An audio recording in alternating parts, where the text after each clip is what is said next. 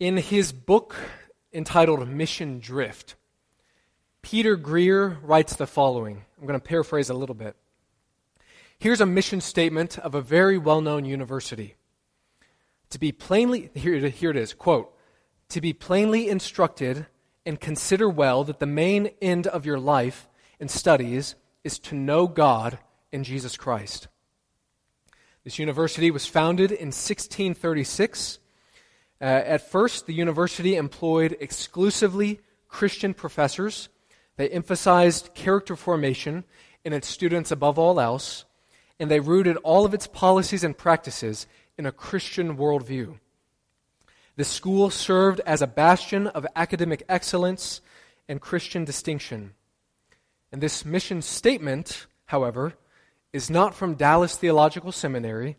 It's not from Wheaton College. It is from Harvard University. The statement described their founding mission. Harvard began as a school, believe it or not, to equip ministers to share the good news. And look at where Harvard is today. So why do I bring that up? What's the point on homecoming day? I bring that up to say this: we are not immune to this. Any Christian group, whether it be a college or a seminary, such as modern-day Liberty University, or a parachurch ministry like Samaritan's Purse, who does the shoebox stuff, or this local church, Hillsboro Baptist Church. No, all Christian groups are susceptible to experiencing what's called mission drift, it's encapsulated in that phrase, drifting from the original mission from which they set out to accomplish. And for us as a church, for us as Hillsboro, to stay on course, I think it's imperative that we constantly reflect on our original heritage, to reflect on our original purpose. Why are we here in 2023? Now, in the ultimate sense, the way that we accomplish that, the way that we're refreshed to stay on task and on target, is by opening God's Word week after week, right? Expounding the Word of God, expounding the text, seeing who are we? What is our identity? What is our mission? What is our purpose? Who has God called us to be? That's what we do week after week through the sermon time. And you have to know, as Baptists, and if you're not a Baptist, you're a Baptist for this next hour, all right? So one thing Baptists are known for, or Christians in general, but I think true of Baptists, is we're known as people of the book. Have you ever heard that phrase before? We are people of the book referring to the Word of God. And I myself, I'm a big sola scriptura guy, which means I believe the Word of God is the authority, it is inerrant, it's perfect, it's sufficient for everything that we need in life, everything we think, we do. A big sola scriptura guy. But having said that, local church history is valuable. Right? Church history in general, right? Reflecting on where did our ancestors come from, what did they think through, what did they wrestle through. But again, for the context of today, local church history is valuable. It's important, it's significant, because you and I, we need a dose of humility. Because we're not the first people to think through these questions. Like, why am I here? We're not the first people to think through, what is the purpose of the church? Right? We've had many ancestors, some of them your direct ancestors, who've been a part of this church, who have wrestled through these topics and prayed through these topics together. And we all would do well to consider, what did they say? What did they think? So today is special because we're kicking off a new series as a church, and by which we wrestle through our past, present, and future, with the goal of staying on mission, staying on target, on task for the purpose of Christ. And today, we're asking a simple question, that is this: why did Hillsboro Baptist Church start in the first place? What did our founders emphasize? What did they focus on back in the 1830s? And then next week, Lord willing, I'm going to continue and kind of shift towards the present and wrestle through our doctrine or our beliefs and basically be asking, what do we believe as a church? Or at the very least, what should we believe as a church? What are some important things that we should be united on together? And then lastly, we'll reflect on the mission statement and where that leads us into the future and the near future. So for the remainder of our time this morning on Homecoming Day, I want to look at Hillsboro's founding constitution and covenant back from 1839. And I'm not going to read it all for verbatim. If you would like a copy of it, if you'd like to see it, with your own eyes, please talk to me afterwards. I'd love to get it into your hands. But I do want to do my best to dissect it more or less line by line, because it's rich with some good stuff there. And just unpack, what do they think, what do they mean, and offer some biblical reflections on who we ought to be as a church.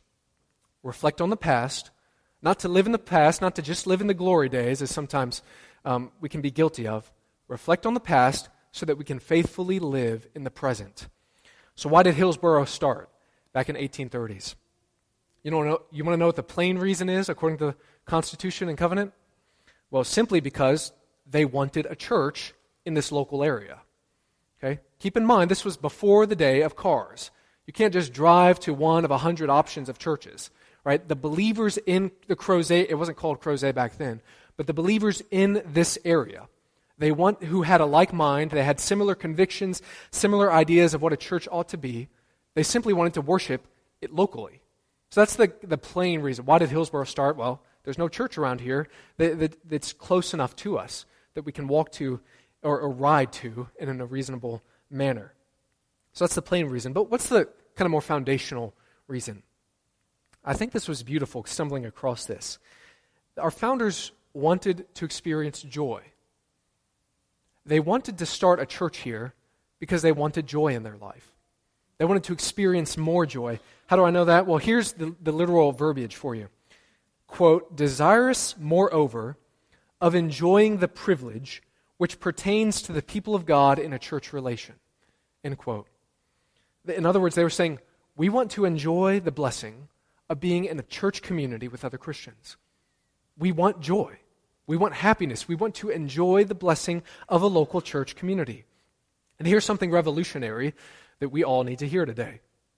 To experience joy in a local church, it's not simply a matter of showing up on Sunday morning and expecting the pastor or the musicians to entertain you and you walk out feeling good, right? To experience that joy, that is not at all the intention of the church. To experience joy, you have to work for it. You have to work hard for it. And our founders knew this, right? Let's just say in theory, if you were going to run the Charlottesville 10-miler, again, assume this is joy for you, just for a moment. Suspend any kind of physical limitations or mental barriers you might have to that. Imagine that's joyful. To do that, to experience that, you have to put in work. There's some components in your life that you have to follow. Right, I need to get up at this time to run at this hour. I need to eat these types of foods. I need to, do this and that. You need to work for that joy. And that's true with anything in life. If you want to go on a vacation, well, I need to work overtime so I can save up a little more. We get that. To experience joy in life, you have to put in the work. And that's true for us as a church as well. So I hope you all are ready and eager, because buckle up. I'm usually a 3-point guy in terms of sermons. Today we're going over 14 marks of what a church must be. Keep in mind, these are going to be many points, all right? So you can evaluate how long there are. But 14 marks, right? This is found in the Constitution and Covenant. 14 marks of what a church ought to be as we gather, so that we stay on mission and on task. Number 1, we gather voluntarily. We gather voluntarily. We're not here by compulsion. I hope you're not here because you're forced to be here. We're here because we want to be here. The truth in 2 Corinthians 9:7 applies to this. That verse says, each of you should give what you have decided in your heart to give, not reluctantly or under compulsion, for God loves a cheerful giver. That verse is explicitly about giving, right? Giving your money, giving tithes, offerings, but that principle applies to gathering. But the Lord doesn't want us to be in here solely because we're dragging our feet and solely because, I have to be here. No, I want to be here. Right? The Lord loves one who gathers cheerfully, who gathers eagerly out of their own volition. And I hope that describes you. Right? So as a church, we need to gather voluntarily. Number 2, we gather to serve the Lord and serve one another. In the verbiage of our founders, they said, quote, we want to give up ourselves unto the Lord and to one another. We don't really use that language today. I want to give up myself to somebody at church. Maybe in marriage we do, but not in the church context.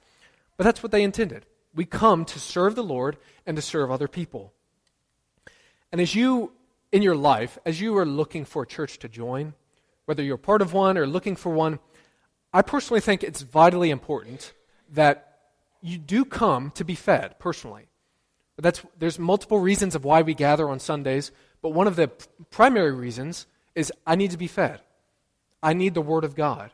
I need to digest and have an intake of the meat and the milk of God's Word. That's important, all right? I get that.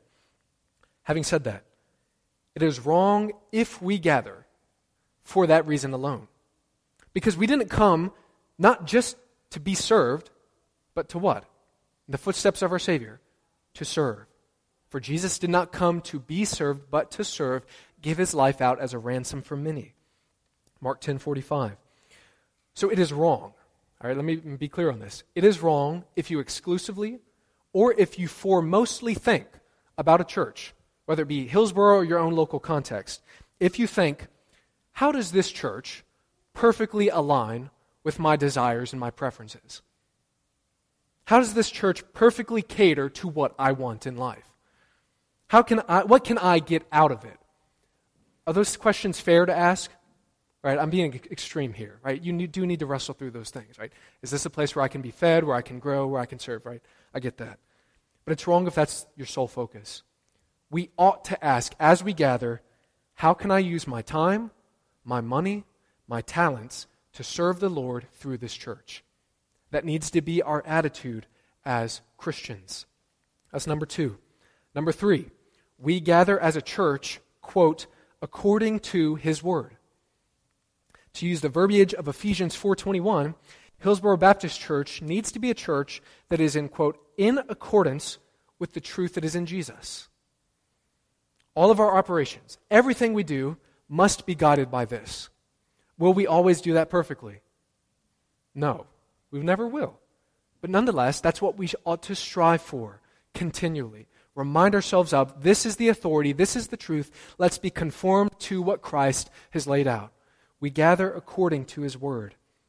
That's why our mission statement, know God's word. That's why it's primary. It's of first importance. Know the word of God.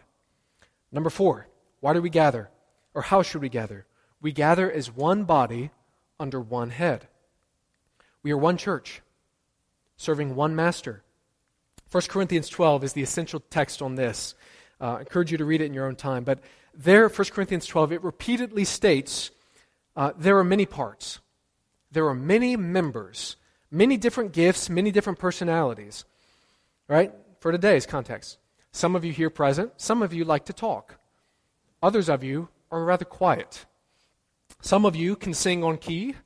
Others of you, well, the Lord bless you, right? The point is, we all need one another. Okay? We cannot discount anybody because they don't perfectly conform to my personality. God says you need everyone.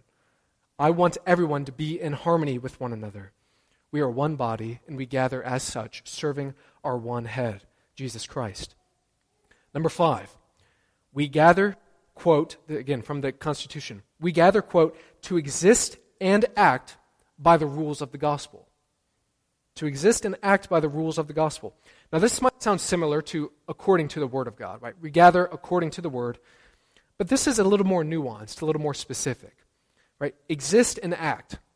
Everything we do in life, all of our actions, all of our speech, all of our thoughts, everything must be governed by the word of God. So that means, practically, when you're about to be in line for food in a few moments, the person in front of you is taking their sweet time looking over everything. The gospel shapes how you treat them. And how is that?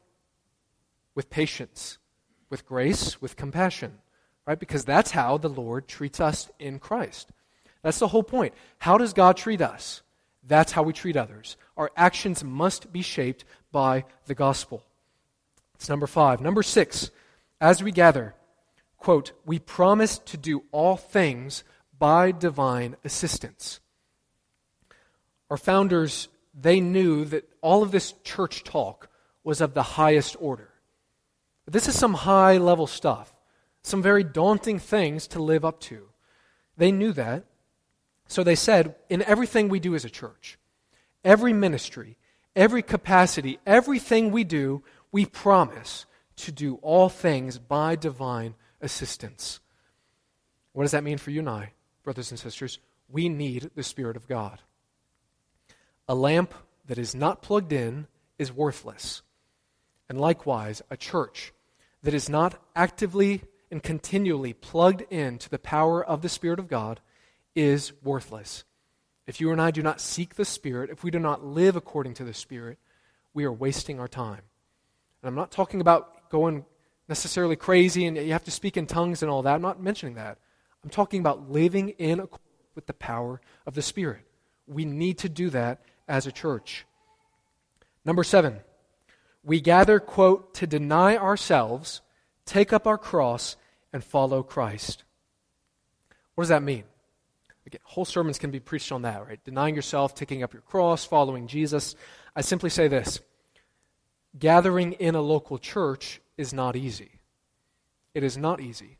It takes hard work, it takes perseverance, persistence, and a whole lot of forgiveness. All right? A whole lot of love to tie it all together. But it is very worth it. Jesus, in Hebrews chapter 12, for the joy that was set before him, what did he do? He endured the sufferings of the cross for the joy that was on the other end. Right? I'm not saying that a church, gathering as a church, being a church member, I'm not saying that's easy. Right? It's very hard. But God says, if you persevere, if you persist, if you forgive, if you love one another, there is joy in the morning. Fight for the joy of the Lord. That's what I say, why I say every Sunday, we are a broken church filled with broken people. Right? I'm not trying to pretend like Hillsboro is this perfect beacon on a hill. Right? We're broken people. But if we strive to serve one another, endure the hardships together, well then, there will be joy. As you may have heard, kind of those like pastoral phrases in sermons that, this is not original, you may have heard this, but there's no testimony without a test. There's no crown without a cross. And there's no victory without a fight. Right? That's true in the Christian life. That's true in a Christian church. Number 8, right? We're over halfway there, right? I told you this was going to go fast, right? Number 8, we gather so we'll, quote, keep the faith. This is from Timothy 4:7. This is where Paul said, I have fought the good fight. I have finished the race. I have kept the faith. What does that mean? If you unpack that verse, that passage, the same theme pops up. The Christian life is hard. I've kept the faith. I've held on to the faith. I have endured to the end. The past couple of years, by the grace of God, one thing I was interested in doing was running the marathon in Richmond, Virginia. And one of the only ways I can do it, it's not because I'm some strong person, one of the only ways practically I can do it is, one, they have snack stations throughout, all right? And number 2, there's a huge crowd of people scattered throughout the marathon that just bolster you on and just say, yeah, wow, keep going, keep going. That's part of the only way I can do it, and many people can do it, because it's hard to do that on your own if you're just in silence on a treadmill, right? It's pretty hard to endure that long. Similarly with the Christian life, right? To endure, to persevere, to get through the hardships, you need Christian community. You need others to encourage you, to tell you, keep going. I know it's hard right now, but keep going. I'm here to run alongside you, to walk alongside you. I'm here for you. Keep going. That's what it means to keep the faith. We need one another. This ties into number 9. We gather, quote, to assemble ourselves together. Now you might be wondering, well, Pastor, isn't that a little bit redundant? We gather to assemble ourselves together. Yes, in 1839, that is redundant. But in 2023, in this culture where it's so tempting to just open up your laptop or look at your phone and think, you know what, if I just watch this sermon or this service at this church somewhere, well, then I'm covered. I've met my quota for the week. That is absolute hogwash if that's all you do. Okay? Be clear on that. I'm not saying it's not beneficial and supplemental to enjoy those things. I do that myself. But you and I need face-to-face fellowship with God's people. Hebrews chapter 10, 24 to 25. Let us consider how we may spur one another on towards love and good deeds. Here's that famous phrase, not giving up meeting together, as some are in the habit of doing, but encouraging one another, and all the more as you see the day approaching. In 2 John, which in the men's Bible study we just went over that, 2 John is the shortest book in the Bible by verse count, 13 verses. John says in verse 12, I have much to write to you. This is at the ending of the letter.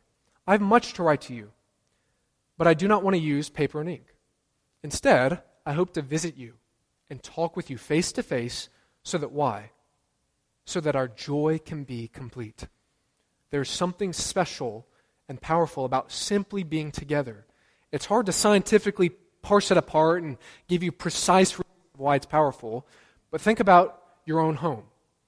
The supper meal, right? Or dinner, if you call it dinner, right? The supper, the evening meal, gathering around the table.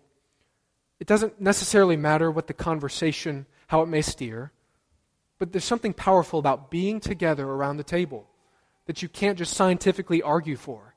And that's what I'm talking about, the local church. We need to be face to face. Number 10, we gather, quote, to love the brethren. Romans 12, verse 10. Be devoted to one another in love. Honor one another above yourselves. As the Apostle Paul stated in 1 Corinthians 13, if you give all your money to the church, if you serve in all the committees, all the different places where you can serve in the church and volunteer, if you go to all the Bible studies, if you teach, if you preach, if you do all of this stuff, but you do not have love, it is worthless. So as we gather, it's central that we love the brethren. We love one another. We show God's love to one another. Number 11, we gather, quote, to submit one to another in the Lord. And this comes from Ephesians 5:21. Submit to one another out of reverence for Christ. Now, how does one submit? Have you ever thought about that? How do you submit to one another in the church? Well, just think about the most basic sense of the word submission or submit. What is it an attitude of? You above me. Again, it's a very plain, straightforward way of thinking through it. You above me. And our founders knew that as we gather, it's not about asserting my own preference, asserting my own ideas. It's about putting others above myself, submitting one to another in the Lord. Number 12, we gather, quote, to bear one another's burdens. This comes from Galatians 6:2. Carry each other's burdens, and in this way you will fulfill the law of Christ. How many of y'all have seen Lord of the Rings? Let me see by show of hands. How many of you have not seen it? By show of hands, let me just see. Out of curiosity. Okay, that's all right. Have you at least heard of it? Right, for those of you who haven't seen it. So in the movie, two of the main characters are Frodo and a guy named Samwise Gamgee. Frodo is carrying what's known as the Ring of Power. It's this kind of demonic, powerful, dark ring. The intention, the whole point of the movie is we need to take it to Mount Doom, which is this volcano place, and just drop it into lava so it'll be destroyed to vanquish evil, right? That's kind of the whole thrust of the movie. But Frodo is the one carrying it around his neck on a chain. So at the last movie, the third one, there's a very moving scene, very famous scene, in which Samwise Gamgee, his partner, travel companion, says to Frodo, I can't carry it for you, referring to the ring. I cannot carry that ring for you, but I can carry you. And then Sam proceeds to put Frodo, a fireman carry, and walks up the volcano to throw the ring in the side. I think it's a very beautiful image of what we are called to do as Christians. Right? Literally, we may not be able to carry the burdens that you may be going through, to literally take it upon myself, and it's literally my problem, but we can carry one another through our prayers and through our presence. That's how we carry one another in the church, through our prayers, through our presence. And that's why we gather, right? Because Christian life is hard in general. We need one another. Number 13, we gather, quote, to keep the unity of the Spirit in the bonds of peace. I've said this before. That comes from Ephesians 4. Might Be familiar with that. Make every effort to keep the unity of the Spirit through the bonds of peace. Now, I've said this before, but the devil does not care about how big a church is. He could care less. What scares the devil is if a church is united or unified. Now, it's not just united in general, because there are plenty of churches around here and in the country and around the world that are united, but that are united in sin, united in error, right? What scares him, and what God loves, right, conversely, is being united in the truth, being united in the Spirit of God. So as a church, to continually, right, why are we talking about all this? Remember, to experience the joy of the Lord in the church. To do that, we must strive for unity in the Spirit. How do we do that practically? What does that look like? It's kind of a vague concept. Strive for unity in the Spirit. Well, who is the Spirit called? Spirit of truth. His Word is truth. We are united in the truth. That's why we open God's Word week after week. And finally, brothers and sisters, number 14. This one's a little awkward for me to say, but you'll get why. We gather, quote, to honor and maintain them that have rule over us in the Lord.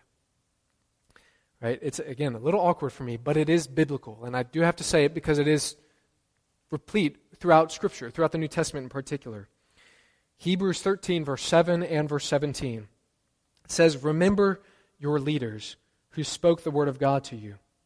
Then verse 17, have confidence in your leaders and submit to their authority, because they keep watch over you as those who must give an account. Now, when I hear that, I think it's quick for us to always immediately point to the other side of the coin and think, that leader or my leader, my pastor, whatever, well, they need to be the ones living the good life. They need to be that pure person of integrity and live an honorable way so that I will honor them. Is that true? Absolutely, right? Two sides of the same coin. But remember, that's on them. You're called to honor. And it's not, you have to understand, this is not about finding the perfect pastor, or supporting the perfect leader, because you'll never find one. This is about God's structure. What do I mean by that? Think about God's design of authority. Children, honor your parents. Not because your parents are perfect, but because I said so. Right? This is the order I've created. Everybody here today, honor the government, honor the president, honor your leaders, the government leaders over you. Doesn't mean you have to love them, you have to vote for them. That means to honor them. Same thing with church people or Christians and pastors or leaders. Honor them, not because they're perfect, but because this is the order that I've called you to. And church, let me just say practically, right? It's kind of awkward for me to bring up, but what's the greatest way that you might be able to honor me? It's not about me, just understand that. But what's the greatest way you honor me? It's not by titles. It's not by even gifts, although they're well appreciated, right? I love gifts. Everybody loves gifts. That's not the greatest way you honor. The greatest way you honor someone is by praying for them. Think about the same thing with government leaders. How do you honor them practically? Pray for them. So church, please pray for me.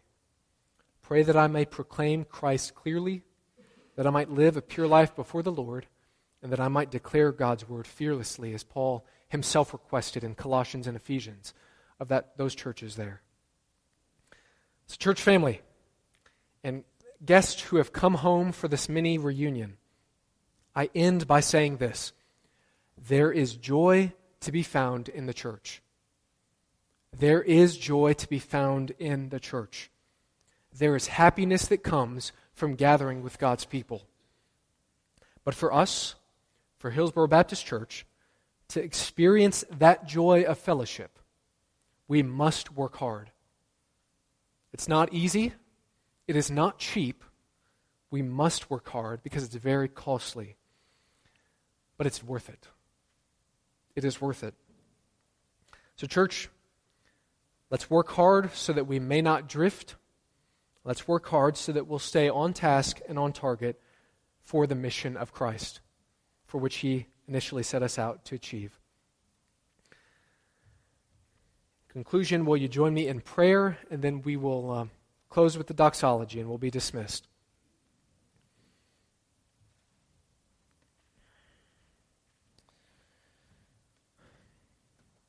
Our Father, as has already been echoed this morning, we thank you for the 184 years of faithfulness to which you've shown this church. This church has been through a lot of ups and downs, a lot of transitions, a lot of different people moving in and out. But Father, our desire here is for us to continue to remain a beacon of light in this community. That you'll help us to speak the truth, to do so in love. That you'll help us to stand upon the inerrancy, the perfection, the sufficiency of your word. That you'll help us to be a church that loves one another, that loves the lost. That you'll help us to be a church that is active and passionate about missions, about spreading the gospel around the world. Holy Spirit, as our founders acknowledged, we need you. We need your divine assistance to do these very, very hard things that you've called us to do. But we know that through your power, through your presence, that we can do all things through Christ who strengthens us. Help us to rely upon Christ. Help us to seek to glorify him. And Father, please unite us now as we go our separate ways. Please be with those who have gone to other churches, who are visiting for the day. Help them to be faithful in their local context. And Father, help us to not give up on the church, though the church may have given up on us at times. And we do so not because the church is perfect, but because that's your very heart. You don't give up on your church. You don't give up on your people. Help us to have your heart, to remain committed, to remain passionate. It's for your glory that we pray these things. Commit them to you in Jesus' name. And lastly, Lord, one more thing. Pray that you'll please bless our fellowship time downstairs. Thank you for those who have contributed food, those who have organized it, set up tables. Bless our fellowship time. Thank you for the blessing of being united together with your family. Commit these things to you in Jesus' name. Amen.